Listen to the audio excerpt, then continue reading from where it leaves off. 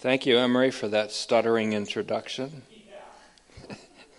And we'll begin with a reminder. I haven't done this in a while, but we used to do this every Sunday service and read these marvelous verses. For you know the grace of our Lord Jesus Christ. Although he was rich, for your sake he became poor, so that by his poverty you might become rich. Each person should decide in his heart what to give and shouldn't give reluctantly or in response to pressure. For God loves a person who gives cheerfully. It is God who produces in you the desires and actions that please him. And I'm convinced that God who began this work, this good work in you, will carry it through to completion on the day of Christ Jesus. And my God will supply all your needs. This is a good promise for the times in which we're entering, inflation, recession, and more. My God will supply all your needs according to his riches in glory by Christ Jesus. And as Paul said, not even hunger can separate us from the love of God and from his provision. So, Father, we thank you today for the opportunity once again to look into your gracious word. Once again, to look into the mirror of the fulfilled law of freedom, and once again to celebrate our freedom through your free word. We thank you for this in Jesus' name. Amen. We're going to Hebrews chapter 8 today, and also spinning off from a passage we considered in our freedom special in increment 225. This is increment 226. It's called The True Tent, Part 2, Pitched by the Lord, Not Man. Pitched by the Lord, not man. The true tent, the heavenly tent, the authentic tent, the heavenly tabernacle. So we begin with a spin-off, as we might say, from our last increment and freedom special. That you've come to the heavenly city Jerusalem, says Hebrews 12:22, means that we've already come to the Jerusalem above. That's what Paul calls it in Galatians 4:26 and following. He calls her the mother of us all, who is free.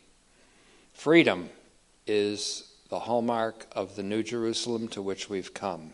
It's a freedom that can't be taken away, even in a time when freedoms are being taken away from us in our national entities. We are already citizens there in this Jerusalem from above, for as the Apostle Paul declared, our citizenship is in heaven, present tense, from whence will come our deliverer, whom we eagerly await. And I want to emphasize this word, Lord, our Lord Jesus, the Lord Jesus Christ, who will radically alter our present miserable bodily condition and make it conformable with his own glorious body by the omnipotent power that he, our Lord Jesus, has to subject all things to himself. That's a paraphrase of Philippians 3:20-21. Now let the accent in this message, at least the first part of it, let's let the accent fall on the title Lord, Kyrios, Lord, translated often in the Old Testament as God's name, Yahweh. Let the accent fall on the title Lord in the phrase the Lord Jesus Christ. Now note the proliferation of the word Lord, for example, in Isaiah 25, 6-9. We read it in our last freedom special, last message 225, but listen carefully as I read it and how many times the word Lord is found and accentuated. The Lord of hosts will prepare a feast for all the peoples on this mountain, a feast of aged wine, choice meat, finely aged wine. On this mountain he will destroy the burial shroud, the shroud over all peoples, the sheet covering all the nations. He will destroy death forever. The Lord God will wipe away the tears from every face and remove his people's disgrace from the whole earth. For the Lord has spoken. On that day, it will be said, Look, this is our God. We have waited for him, and he has saved us. This is the Lord. We have waited for him. Let us rejoice and be glad in his salvation. Who's saying this? Israel? Yeah. But all the nations, all the peoples, and every face will have tears wiped away from it. This is the universal saving grace of Jesus Christ our Lord. And again, note well that this is the Lord's doing and not man's. The Lord of the armies prepares a feast for all the nations on Mount Zion, this mountain to which we've come. It's on this mountain that the Lord will destroy death forever. In fact, on Mount Calvary, he destroyed death forever. It's the Lord who will wipe away the tears from every face. For the Lord, Yahweh, has spoken. This is a work that the Lord performs and not man. And because it is the Lord's doing, it is marvelous in the enlightened eyes of our heart. Combine Psalm 118:23 with Ephesians 1:18 and Matthew 13:16, which says, "Blessed are your eyes, for they see." The eyes of our heart that have been opened to see Jesus in his universally saving significance. Blessed are you if your eyes, the eyes of your heart, the eyes of your understanding have been opened to see Jesus in his universally saving glory. Note that in Isaiah 26:9 it says, "This is the Lord. We have waited for him." Compare this with Philippians 3:20, which says that we await a Savior, a deliverer, the Lord Jesus Christ.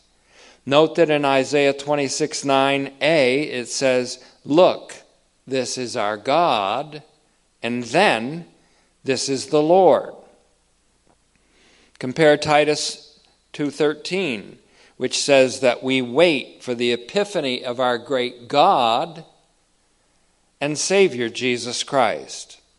Note that it says we wait for him. That means with great anticipation. As in 26:9 it says, we have waited for him. Compare Hebrews 9:28, which says, "So also the Messiah, having been once offered to bear the sins of many, will appear a second time, not to bear sin, but to bring salvation to those who are waiting for him." Note well that this Messiah, the Christ, is also called, quote, "the great shepherd of the sheep, whom the God of peace has brought up from the dead." And then there's a pause and it says, "our Lord Jesus." Hebrews 13:20. Recall what Thomas said when he looked upon Jesus, who had been pierced. According to Zechariah 12:10, he is Yahweh who has been pierced.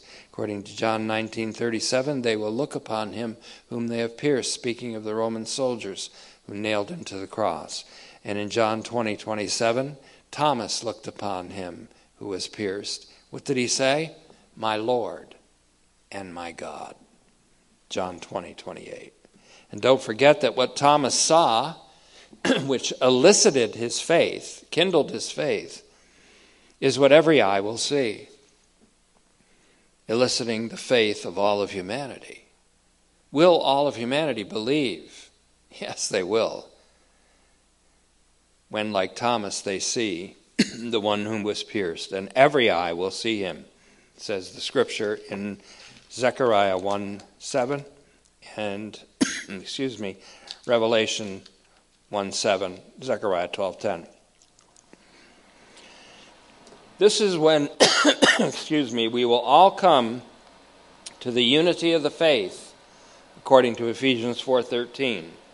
Remember that when the risen Christ appeared on the beach early one morning, and remember what the disciple whom Jesus loved exclaimed to Peter. He said, "It's the Lord." John 21:7.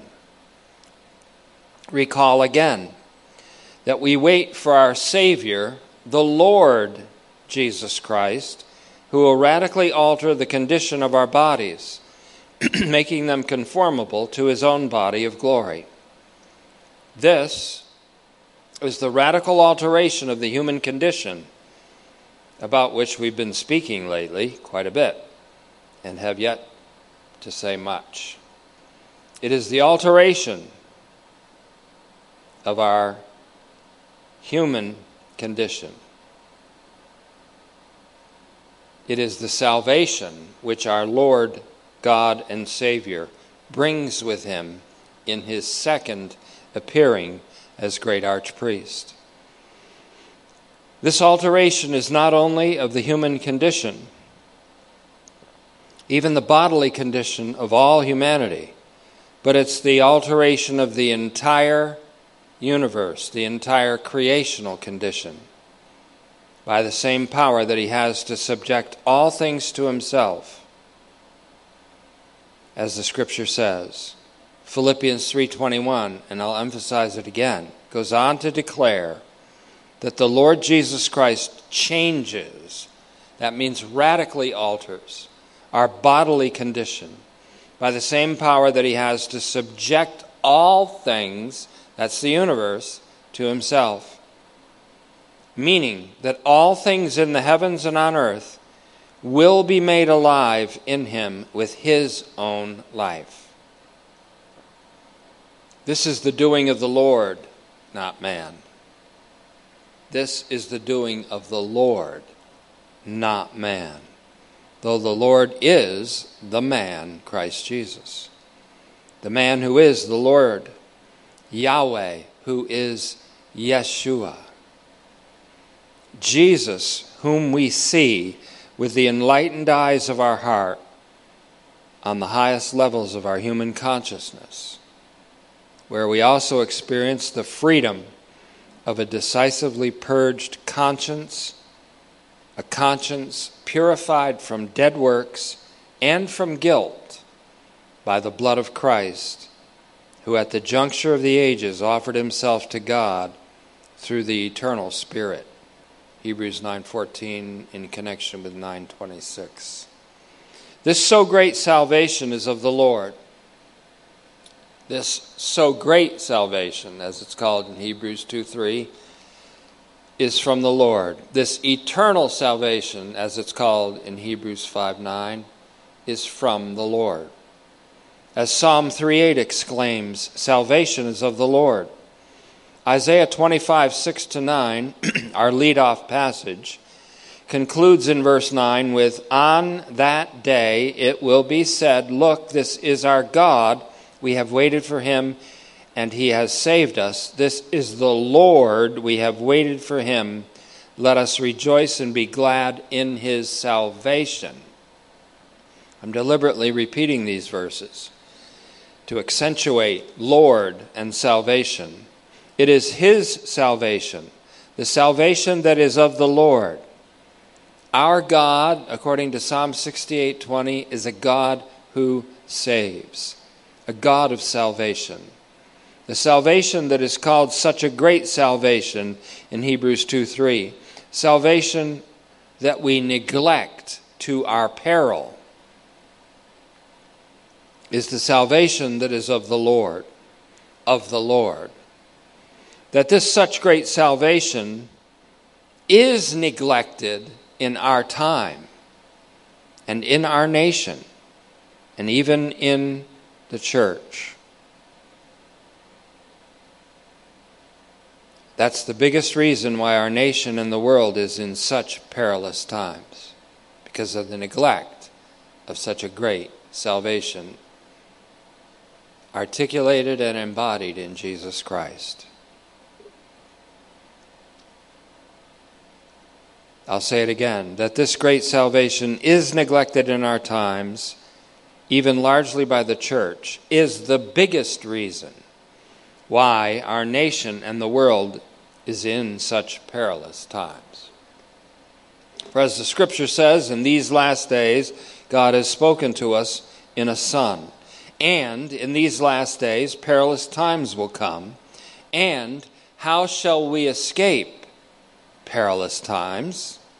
Meaning, if we neglect such a great salvation, which very salvation, having begun to be articulated through the Lord, says Hebrews 2:4, was confirmed by those who heard him. That's 2:3 actually. Verse 4 says, God himself testifying at the same time, both by wonders and various kinds of miracles, and by distribution of gifts by the Holy Spirit as he willed. This great salvation, articulated first by the Lord. It was wrought by the Lord then, and embodied in our Lord Jesus Christ, our great God and Savior. Its radical center is Jesus Christ and him crucified. And its efficacious and saving effect is universal and diachronic, covering all time. And both its radical center and its universal horizon is being neglected by the church at large. Again, L.S. Chafer, one of my early mentors, Lewis Sperry Chafer, and I'm currently having a kind of a dialectic with him because he believed in the unconditionality of grace in many respects, but he didn't believe in the universality of grace. And so with a little bit of a tweak of some of his writings, I've been having a lot of fun with taking it a step further. If he saw that, USSJC. Again, Lewis Sperry Chafer was spot on, though, in his assessment in his preface to Grace, his little classic book. He said this, through false emphasis by many religious leaders, Christianity has become, in the estimation of a large part of the public, no more than an ethical system. The revealed fact, however, he goes on to say, is that the supreme feature of the Christian faith is that supernatural, saving, transforming work of God, which is made possible through the infinite sacrifice of Christ, and which, in sovereign grace, is freely bestowed on all who believe. Close quote, Lewis Sperry Chafer. I would amend this. Here's part of my dialectic with him. I would amend this only slightly and eliminate the last two words in this question, in this quotation rather, on all who believe, or all who believe. I take out the last two words, who believe. For I've come to believe that in sovereign grace, salvation is freely bestowed on all, period. Chafer was brilliant in his assessment of the nature of God's saving grace.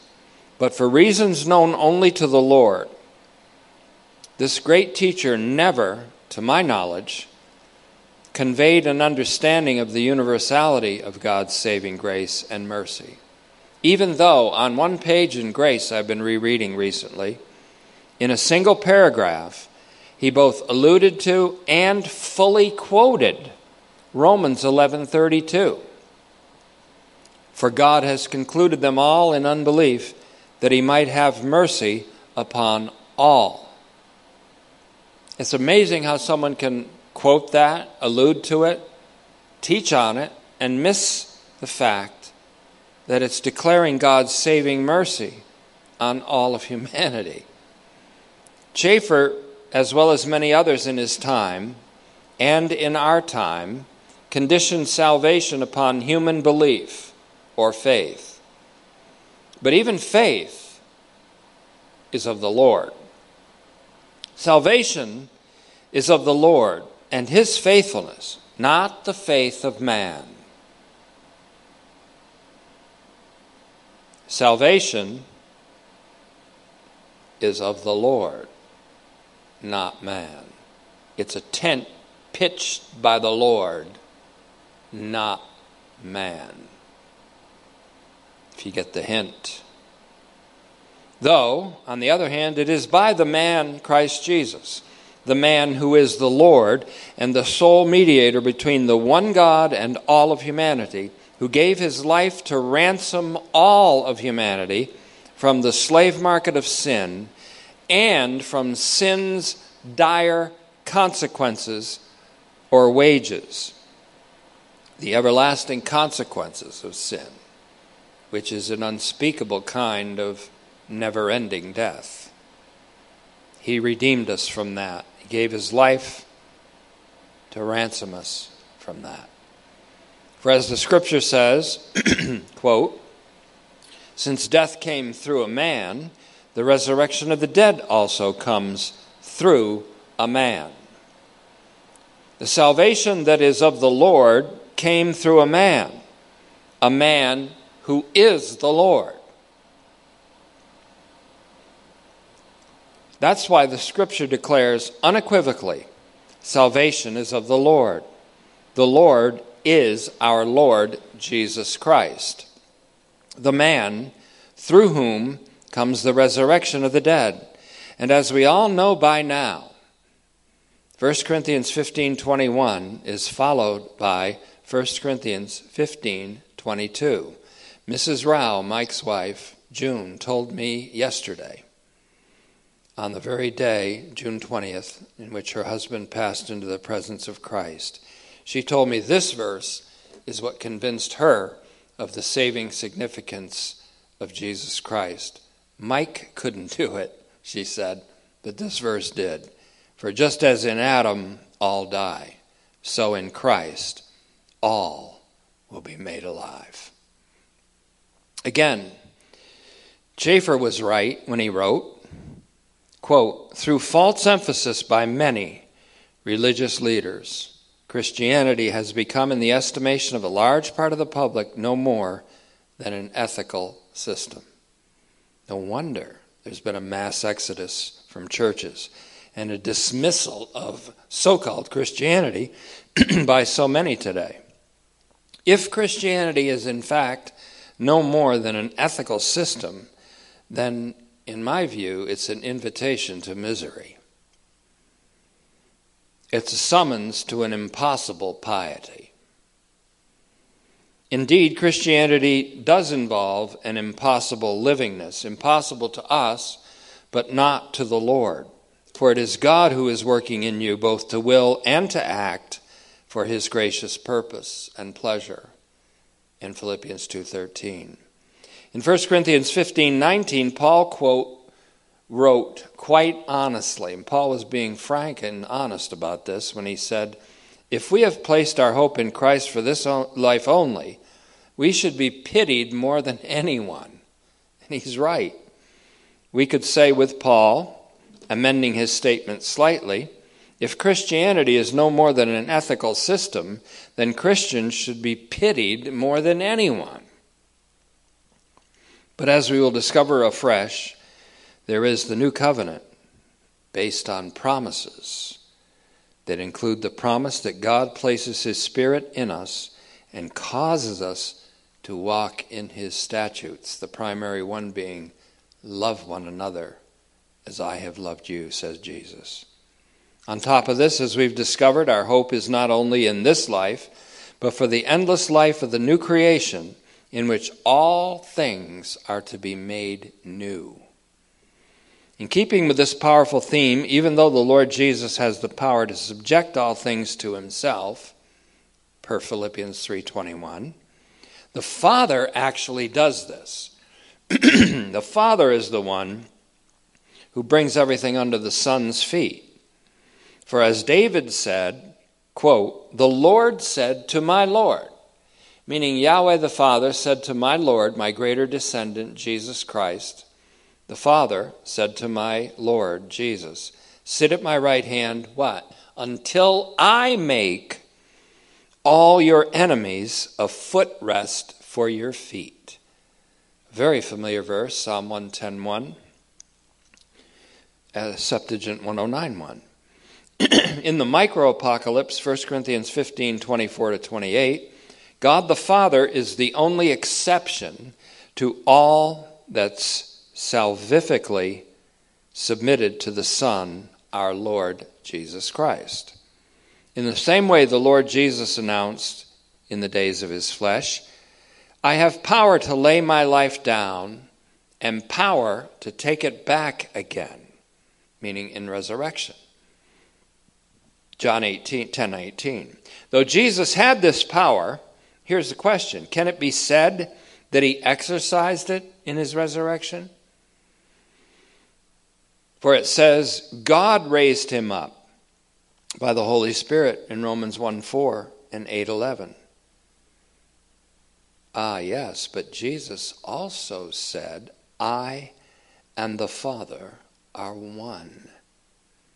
So it could be said that though the Father raised Jesus from the dead, that Jesus the Son, one with the Father, took up that life, that human and divine life, in the resurrection from the dead. And though it says the God of peace brought up from the dead our Lord Jesus, in Hebrews 13:20, it also says that Jesus, who is our peace, in Ephesians 2:14, and who is one with the Father in being and act, in John 10:30, also took his life back again. He is one with the Father in being and act, but not in mode of being or act. As the Son of God raised up the temple of his body that men had destroyed. For speaking of the temple of his body, he, the Son of God, our Lord Jesus, said, destroy this temple. Go ahead, destroy this temple. And in 3 days, I will raise it up. I will raise it up. We may even say that the temple which Jesus raised up is the same as the true tent which the Lord pitched and not man, in Hebrews 8:2. In fact, and I'll make this a brief message since Sundays was relatively long. In fact, I said all that to say this. Sometimes people give long answers to questions on TV when they're interviewed by talking heads, and they say, well, I said all that to say this. I'm saying all that I said so far in this message is to say this. Hebrews 1b, we have an archpriest who is of such significance that he is seated at the right hand of the throne of the majesty in the heavens, a temple servant in the holy places of the true tent, the one pitched by the Lord, not man. Hein epexein ho kurios, uk anthropos, the Lord and not man. That the Lord and not man pitched. The word in the Greek is the word pegnumi, P-E-G-N-U-M-I, pegnumi, P-E-G-N-U-M-I. And that's the lemma of the word epexen. It means, I'm kind of suspicious that this word peg is where we get the word tent peg, because this is translated as pitched. The Lord pitched, or pitched a tent, or made a tent, we could even say. The Lord pitched the tent, not man. So that the Lord, not man, pitched, that's epexen, or the aorist active third-person singular form of the lemma pegnumi, this true tent, this heavenly tabernacle, speaks to all that we've said before about the Lord. By the Lord and not by man is a phrase that can apply to a vast variety of phenomena, including, perhaps most of all, salvation. Salvation is of the Lord, Psalm 3:8, Jonah 2:9, and not of man. And because it is of the Lord and not man, it is universal and not just particular. It is free and not earned or merited or deserved. It derives from the faithfulness of God in Christ and not from man's faith or faithfulness. It is the Lord's doing, and it is marvelous in enlightened eyes, because it is the Lord's doing, the action of a God who saves us completely.